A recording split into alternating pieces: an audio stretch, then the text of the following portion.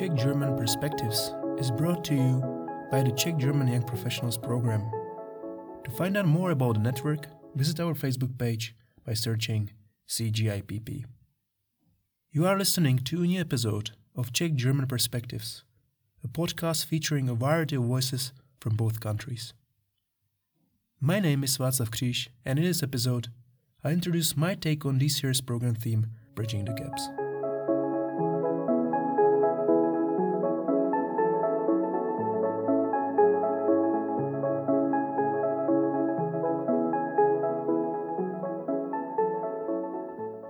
I come from a small town of Krásno in western part of the Czech Republic. This town, as well as the whole region, has been quite severely impacted by the developments of 20th century. The deportation of Czech Germans after the Second World War and the following communist rule has left significant markings on the region's character.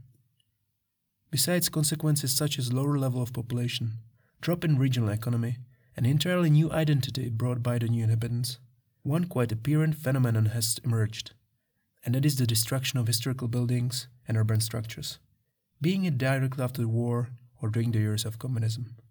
This has scarred the villages and towns across the entire region.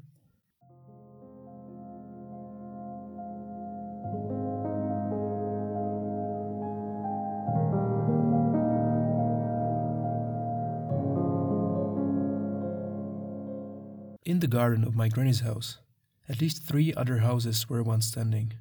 In some parts of the main square, one can observe that the number of buildings are missing.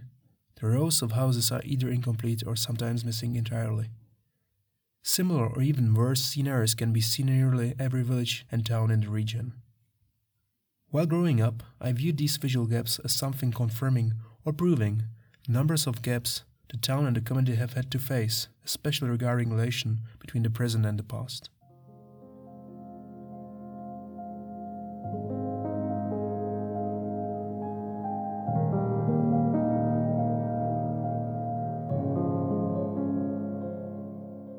Perhaps good quality architecture on the planning level, as well as on the building level of specific structure, can alter the landscape by creating a more compact-looking town, which won't be only about completing the town from visual standpoint, but also about filling the gaps which were brought around by the unfortunate developments of the 20th century. Good quality architecture can have an effect of sewing balsam on the wounds, and the town certainly has wounds, and they have been left without tending for a long time.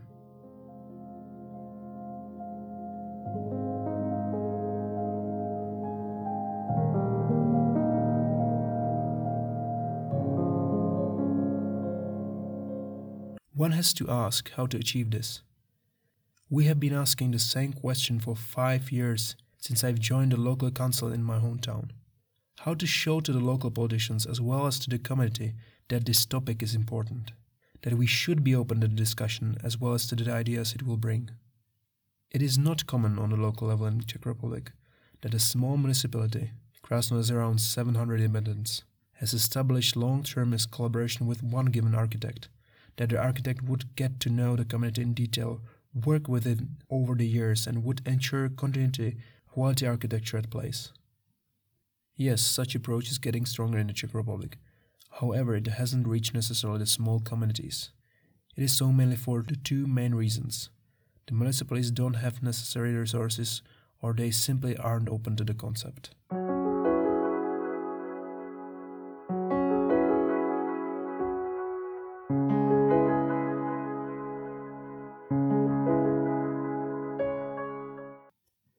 In the recent years, Prague has opened up its institute, which is planning future development of the city.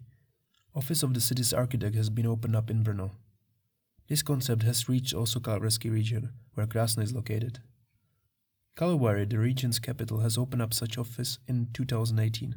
A small number of significantly smaller towns in our region has some working concept, which could be called town's architect, but it isn't definitely the norm yet.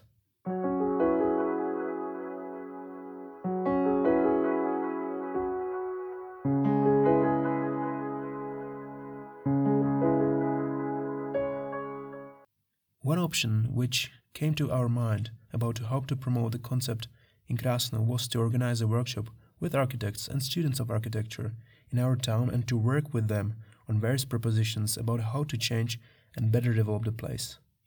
We've designated the main square to be the area of their interest and an object of their work over the days they have spent in Krasno. Various architects and experts have visited the students and together with them have consulted the community. We held public meetings with people and to hear their wishes as well as to explain to them the perspectives of architects they've brought to the workshop and designed as proposals.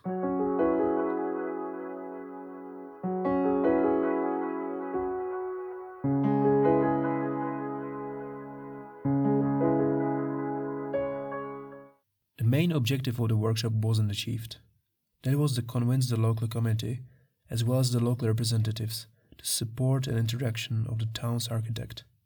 The town's architect would be an expert who would consult our town's representatives and would work with the community itself to better the public areas, structures and buildings. The architect would also advise locals on better standards for their houses and other buildings to fit the local character. Some of the ideas presented by the students have actually helped to bridge gaps, although not necessarily wider architectural change in place.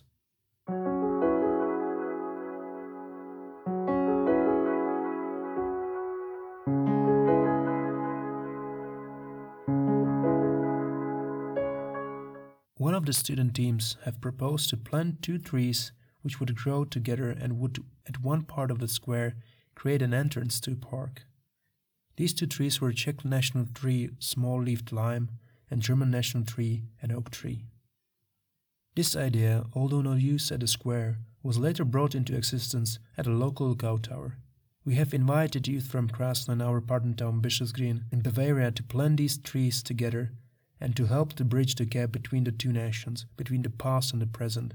Today planted trees are growing together and hopefully one day they will jointly provide shade for tourists from both countries within the tower.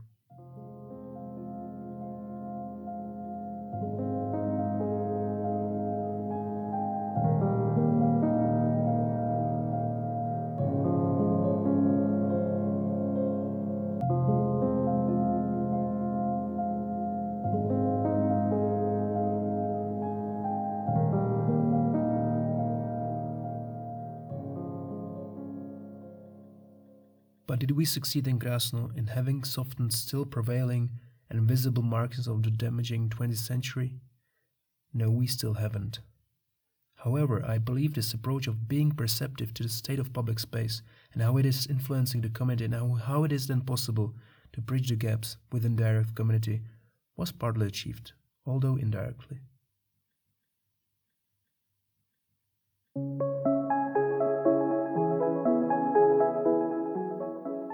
At a point where the small municipalities will have more support from the regional administration to bring around quality architecture or possibly within the growing capacities of administrations of these small municipalities and future collaborations with local architects, the urban gaps will be filled and the destruction and the divide they represent will be bridged.